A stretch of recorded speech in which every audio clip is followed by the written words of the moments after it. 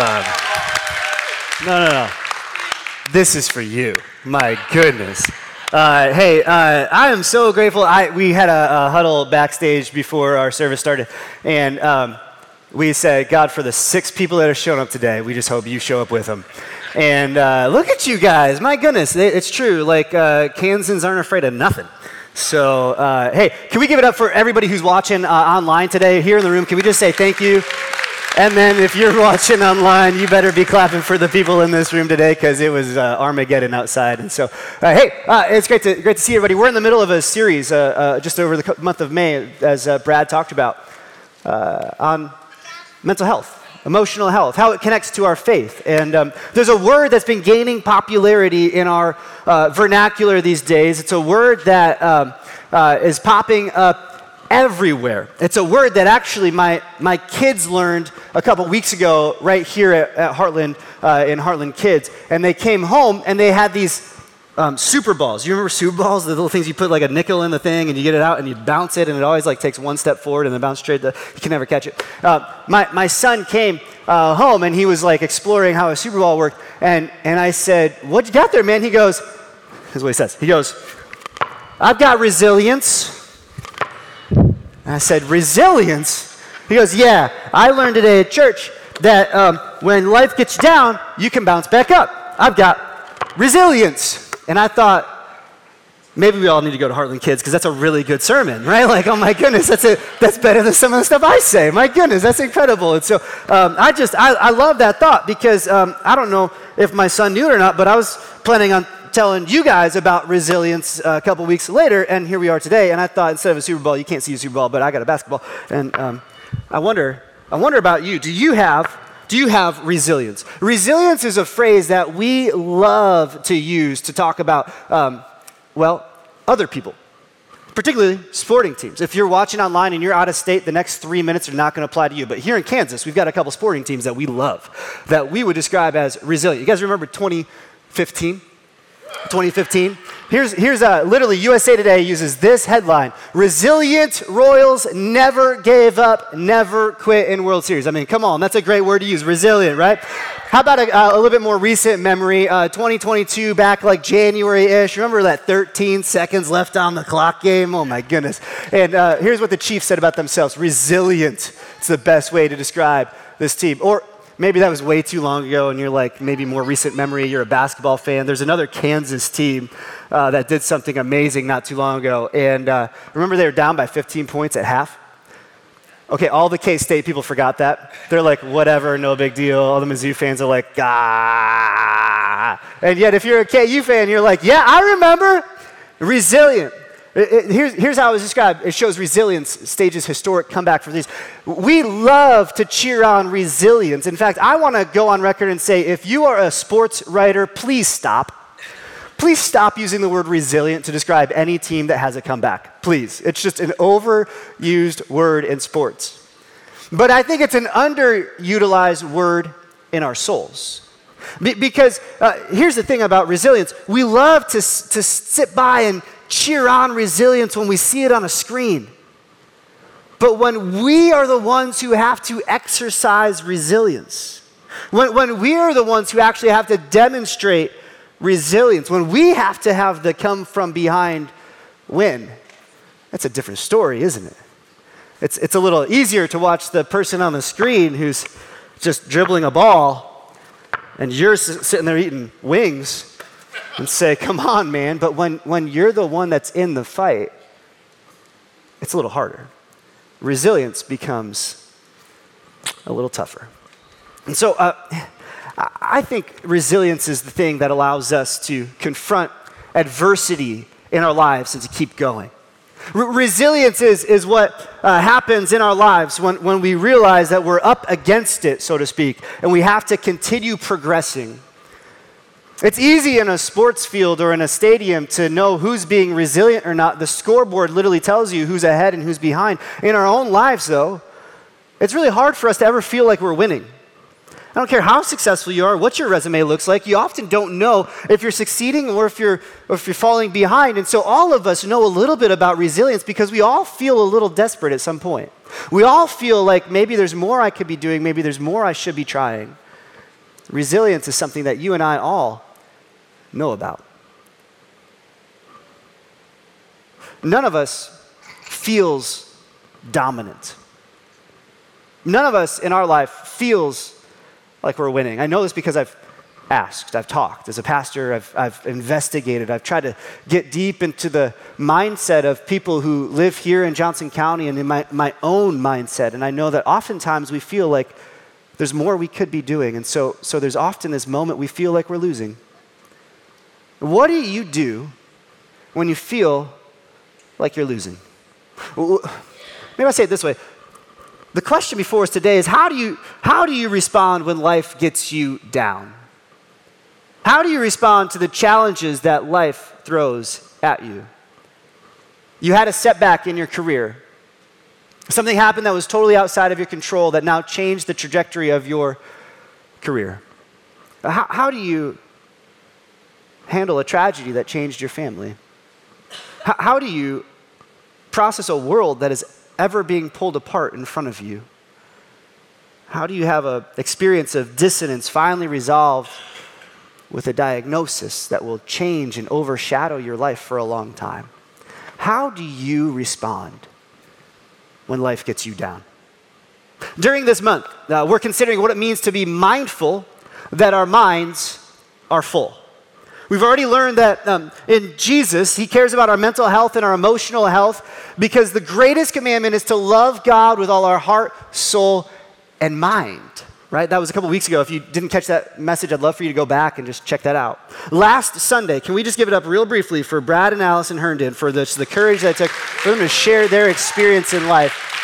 One of the most remarkable conversations I've ever heard in a church. And so we heard that it's okay to seek help and to find avenues in which God would bring wholeness and to do that together as a couple, to do that in the context of a church, and to do that in the context of a counselor. But today, I just want to ask you the simple question. I hope that today you walk out of here a little bit more mindful of what you do, how you respond when life gets you down. And one of the reasons we're even talking about this is because there's a misconception in Christianity. There's a misconception that maybe extends beyond that abounds in our society. That whenever it is that you feel the love of God come into your heart and change your lives, the misconception is that moment where you give God your life, you say, yes, I understand and I see it and I'm going to give you all that I am. The misconception is in that moment, everything starts to become better for you. I just am curious, has anybody ever had everything become better for you following Jesus? I mean, if any church could ever acknowledge, like, it's hard. I mean, it's here at Heartland, an honest church, right? Isn't it hard when you follow Jesus, right? We're not an amen church, but I'd love to just know if I'm the only one there today. But is it hard to follow Jesus? Yeah, it's hard. It's hard. Thank you. The youngest amen I've ever gotten right there. That's amazing. I love that. No, the misconception is that, God is rich, and so you'll become prosperous. God is just, and so you're going to receive justice. But the testimony of history is that while living your life mindful of the resurrection of Jesus and the power that it brings with you, this life actually gets us down. One of the first followers of Jesus who went around telling people about the no longer dead Jesus was this guy named Paul. We know a lot about Paul because of the letters that he wrote to the churches around the area that he went and traveled to and then left and then would write back to them to see how it was going or to encourage them. A lot of his writings are compiled in what's called the New Testament in our Bible. And one of the letters that Paul wrote to was a church at a crossroads in society. They were a Heartland-style church, the church in Corinth. And here's one of the things that the Apostle Paul, Super Saint Paul, said to these Jesus followers in Corinth back early on in the Jesus movement. Here's what he said. He said, "We are hard-pressed on every side, but not crushed. Perplexed, but not in despair. Persecuted, but not abandoned. Struck down, but not destroyed. We carry around in our body the death of Jesus so that the life of Jesus may also be revealed in our body." And that's really, I think, hyperbolic language, but I don't think Paul is being hyperbolic. I think he's being actually very literal. Paul knew what it was to have stones thrown at him in order to kill him because he loved Jesus.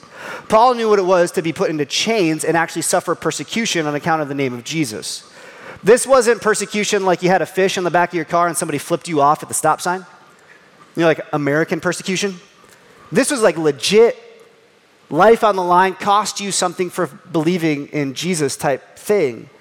And so the cumulative effect on Paul's soul was this one idea, this one word, is that what he said, we are hard pressed. And what I want to say today to all of us is to recognize this. And if you're exploring Jesus, if you're wondering like what are the benefits of following Jesus, I want to give you the hard part first, is that we in this life will be pressed. You got to know that. Like you kind of got to know that it's going to be hard, that we will be pressed. I've got a basketball here. And one of the things that, the reasons that I don't play basketball is because of this thing called the press. It's the most annoying defensive strategy known to humanity. Most times when you're teaching kids how to play, there's even rules. You can't play basketball, you can't play defense until the half-court line. And most decent sportsmen will actually like back up to the three-point line before they start playing defense. In a full-court press, the defensive strategy changes. You start playing defense the moment that person can inbound the ball. You start waving your hands, trying to be obnoxious, kind of kick the ball away. Everybody tries to find a person and pretty much just beat them into the out-of-bounds line. If you've ever tried to break the press, it's really difficult. You have to have a well-organized strategy. You've got to have a bunch of confidence. You've got to have some quick passes. You've got to have a play. The press in life is what gets inside of your head.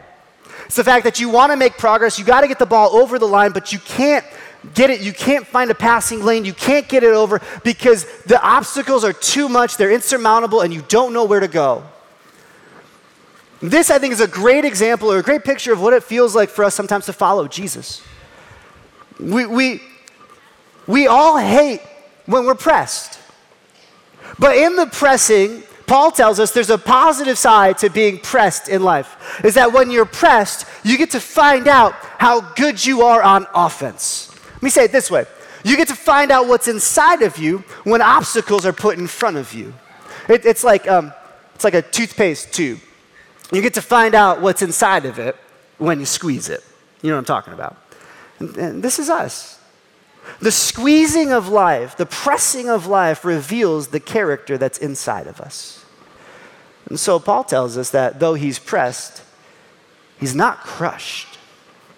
And it tells him the pressing has proven something about his character.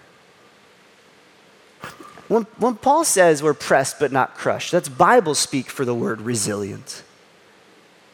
There's something about our faith that when it gets worked out and the situations of life require me to either trust God or turn away, I get to see how strong my faith is in that decisive moment. I get to see how powerful faith in Jesus actually is. It's where the rubber meets the road of your faith in this life. And I think it helps me know that Paul was pressed. One of the most powerful testimonies last week from what Brad and Allison shared was the number of people who sent us letters or had conversations with us in the atrium saying, gosh, if that person could find help, I can find help. And I think that's true about the Apostle Paul. If that guy feels pressed, then why wouldn't I feel pressed? If that guy feels crushed, then why wouldn't I feel crushed? There's somewhat of a normalization if a super saint like Paul could struggle in this life and find the pressing. It helps me know that Paul was pressed. And that, I think, is actually the point. Let me back up just one sentence from what I just read to you, what Paul writes to this church in Corinth. Here's what he actually says. He says, we have this treasure in jars of clay to show that this all-surpassing power is from God and not from us. Paul writes to the Jesus followers in Corinth saying, we have the treasure of Jesus in our lives. It's like a treasure that is hidden in a jar of clay. The wider argument for Paul is that our faith works best in our weakness, not in our strength. And we see both feeling God's power. We see and we feel God's power and our frailty in our humanity. I don't know if you've ever struggled emotionally, if you've ever been depressed, if you've ever been anxious. Statistics tell me that you have. But whether we know or can pinpoint that is a different story.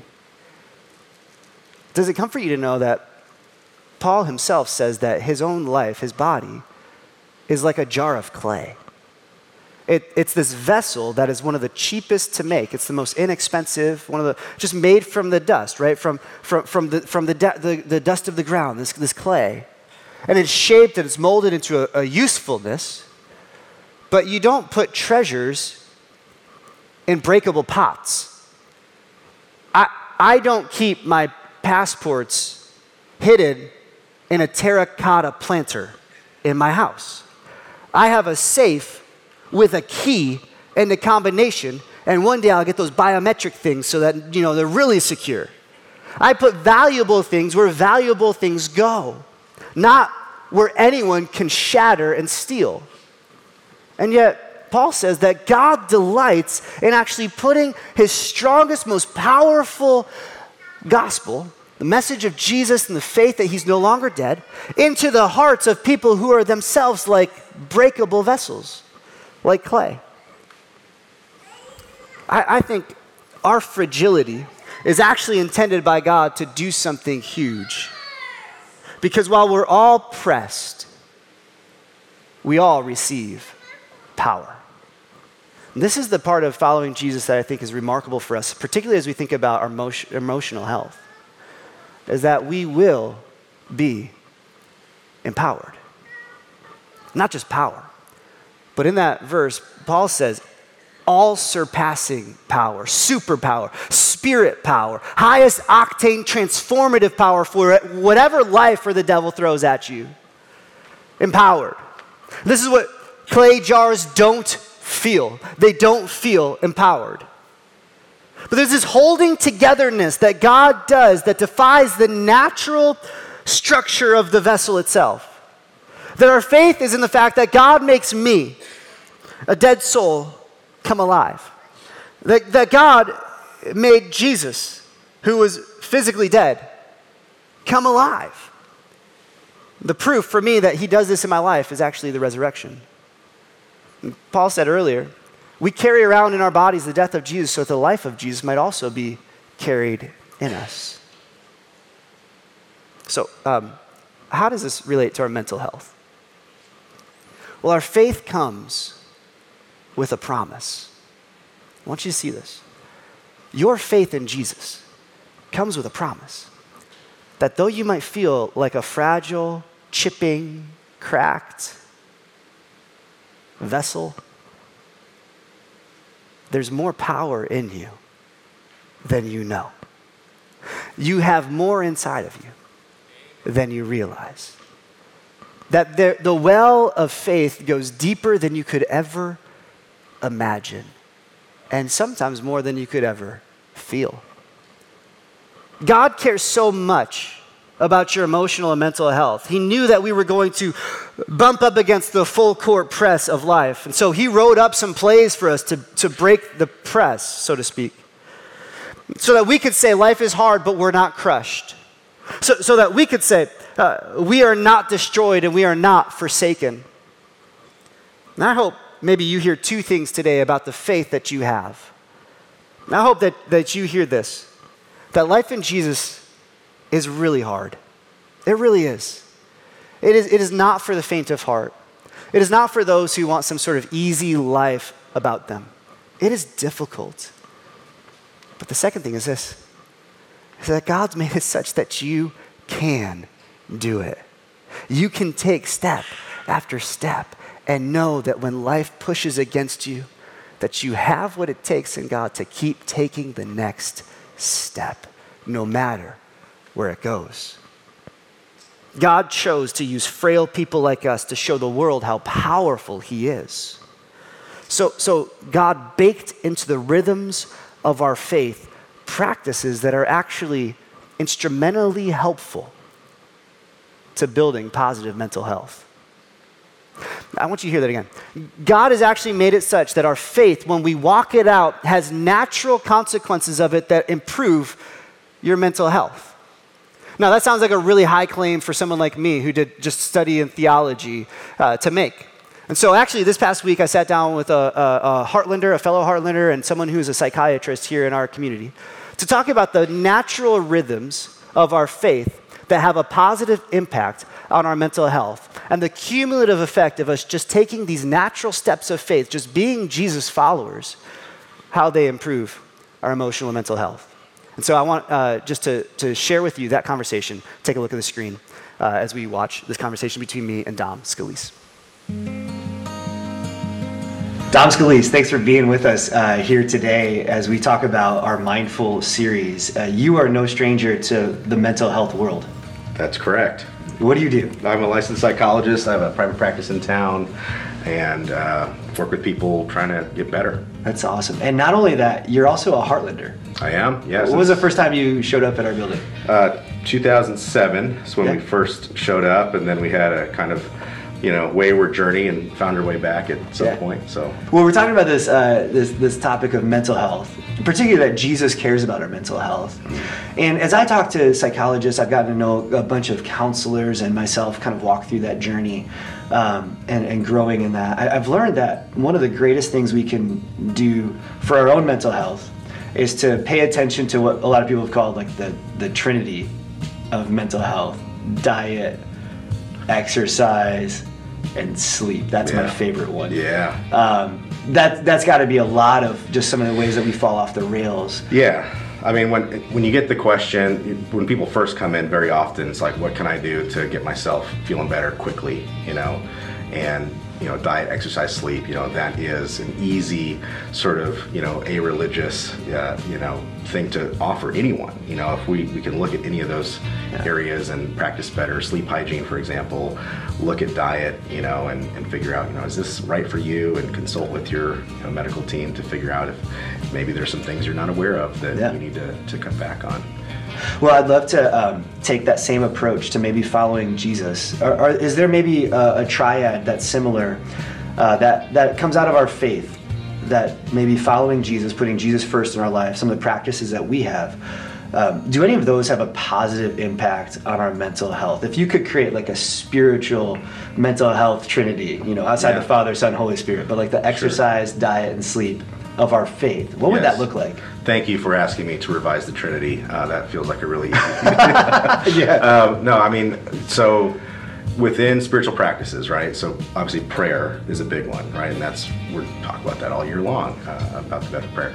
The research supports that there is a scientific benefit to prayer, meditative practices. When we think about prayer, oftentimes you hear one thing, and prayer, as you know, is more than one thing, right? Sure. Praying on behalf of someone else, praying, looking inward, praying, as a way to praise God. There's many, many, many others. I saw a study that said there's something like 21 different flavors, but it helps improve your self-regulation after you've been in a meditative prayerful state. Your focus, your attention, your concentration, even things like memory, it looks like. So the positive impacts are pretty clear, right, at this point. There's some controversial studies in there about, prayer working for other reasons, intercessory type of prayer, and that's a more complicated body of research. Yeah. But after that, things like social connection, friendship within the church, outside the church too. There's Susan Pinker is a social psychologist. She has an amazing book called The Village Effect, which was designed to answer the question of why, originally, it was why do women live longer than men, which everywhere in the world, just about, you see that pretty significant difference statistically, that women are outliving men by years, 5 to 7 years, something like that. And so she's curious about that, like, what's the difference? What is it that's happening here?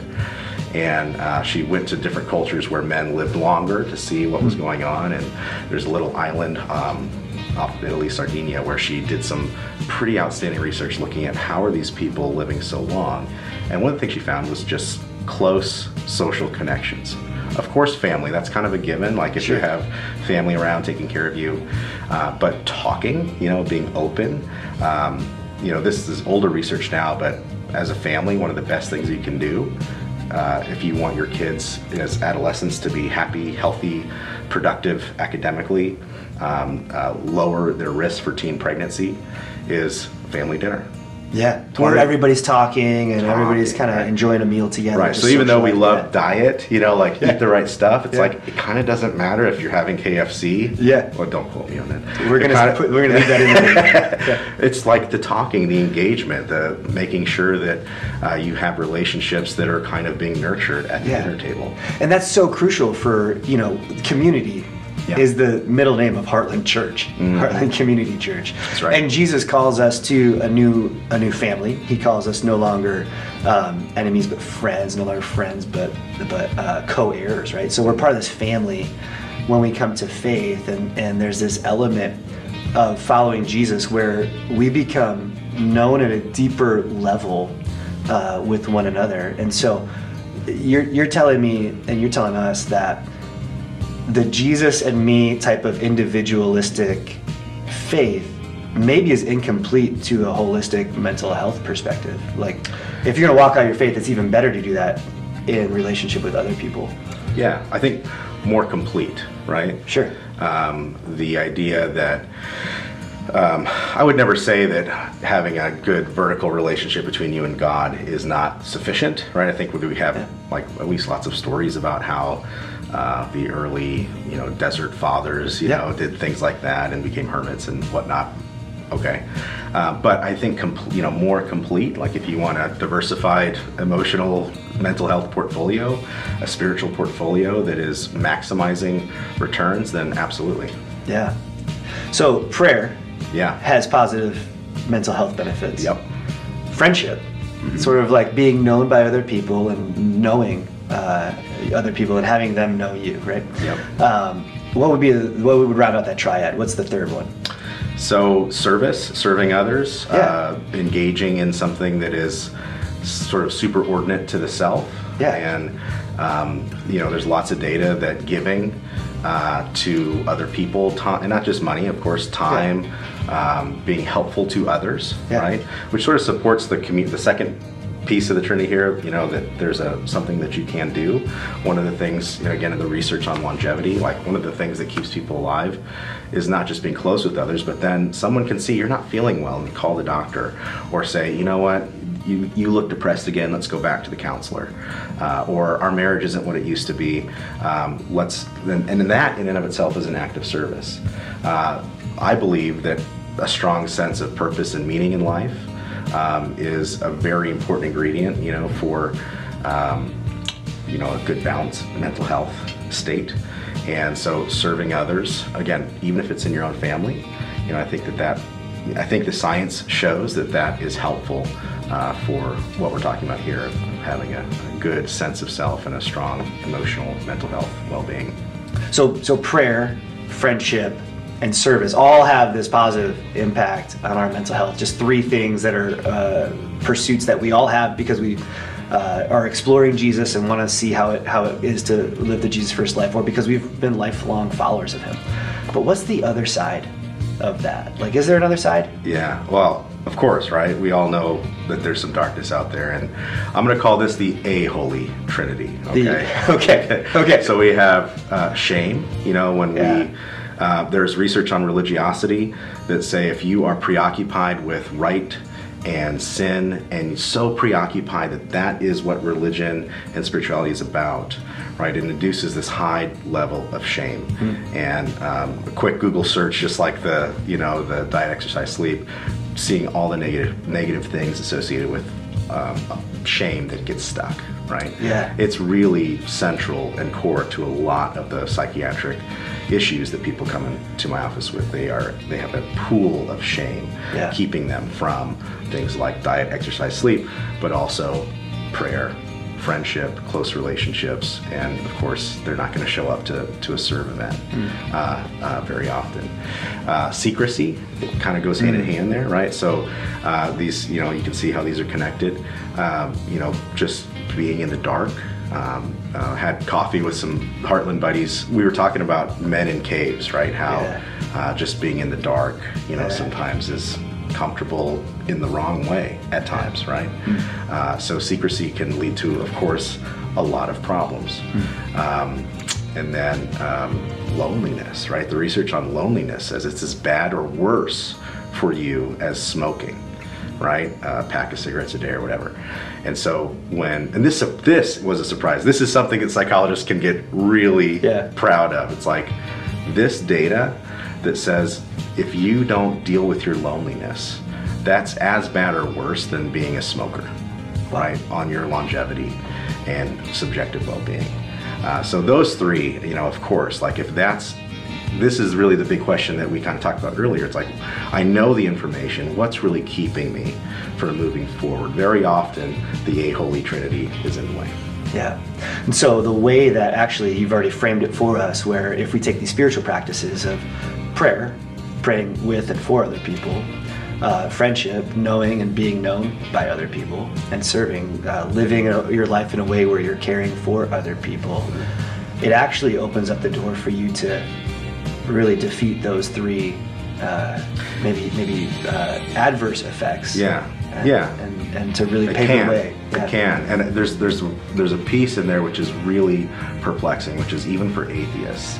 If you experimentally induce them and say you're in the prayer condition of this experiment, they too have some of those positive benefits, even without the internal belief system. That's incredible. That's incredible. Dom, thanks for your insights and for just sharing your time with us today. We really appreciate it. Absolutely, my pleasure.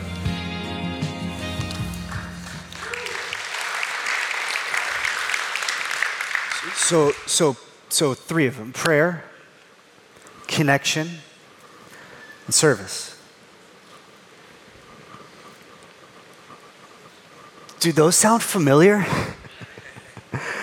One of the things that we are just so committed to as a church is to become holistic followers of Jesus, and that's why oftentimes we try and stay to the basics. So I don't know what your step is today, as you think about maybe the rhythms of your faith.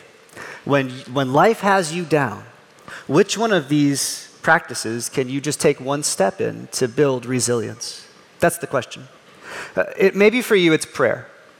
Maybe for you today, you've got a lot of things weighing on you. You know what they are. I don't have to list out suggestions for you. You know what is pressing you today. And I wonder if there's just a couple minutes of prayer each morning that you can start your day with, just talking to God and saying, maybe this is what you'd say. You'd say, God, I am mindful that my mind is full, and here's some of what I'm thinking about. And then talk to him. Just spend your 5 minutes in the morning over a cup of coffee just saying, God, I need the power in the midst of my frailty today. Help me keep going. Life's got me down. I need to bounce back up. Maybe for you, it's just simply an act of social connection. One of the things that Dom didn't say, or maybe we edited out, was simply the fact that it doesn't have to be deep, bare your soul connections with people to help you receive the positive benefits of social interactions. Talking to the person at Aldi while you're checking out is a good way to have a social connection. Knowing your neighbors, or at least understanding who's coming and going, or waving to them and saying, hey, I like your lawn. That's a positive social interaction, particularly on my street. You say, I like your lawn, it gets you in the door. And so one of the reasons why, you go to church and maybe you feel angsty about this, but one of the reasons we have you wave at each other is because it's a positive social interaction that helps you build resilience. So maybe you come to Heartland and you just decide, I'm going to say hi and I'm going to talk to just one person today, whether it's over the coffee area or in the doors or by the kids area or even just here as I'm walking out. I'm going to say something to someone. Or maybe for you, it's taking an hour of your week and giving it back to somebody else. Maybe it's finding a purpose in your life by giving and serving other people.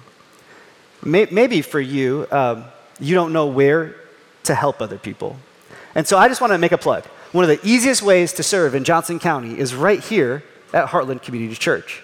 We have so many ways for you to do something with your gifts, your experience, your expertise for people outside of your family, both on-site as well as online opportunities. And it's just, we know a way where if you take one step into serving other people, who knows what God would do in your own heart to help you grow healthier. You can find out more ways to do all that at heartlandchurch.org/volunteer. As Brad said, there's a place for you here at this church to be able to give back. Here's how I want to conclude our service right here, right now. Is to realize the point of what Paul was writing to the Corinth church. To realize that this is not something that we do alone. We do this together. I don't know if you missed it the first time I read it, but I just want to go back and read this sentence one more time and see the collective plural in what Paul is saying. He says to the church in Corinth, we, not I, but we are hard pressed on every side, but we are not crushed. We are perplexed, but we are not in despair. We are persecuted, but we are not abandoned. We are struck down, but we are not destroyed. We always carry around in our body the death of Jesus so that the life of Jesus may also be revealed in our body. The way that we beat the press, the way we defeat shame and secrecy and isolation is by letting God's power work through us as we're seen by others. So friend, I just want to encourage you, take a step. Take a step. Realize that when life has got you down, that you've got people, I just hit myself in the face. You've got people that you can pass to. You've got people that you can, that can get the ball from you. You've got people who are right here with you. They might punch you in the gut every once in a while, but you'll get it back.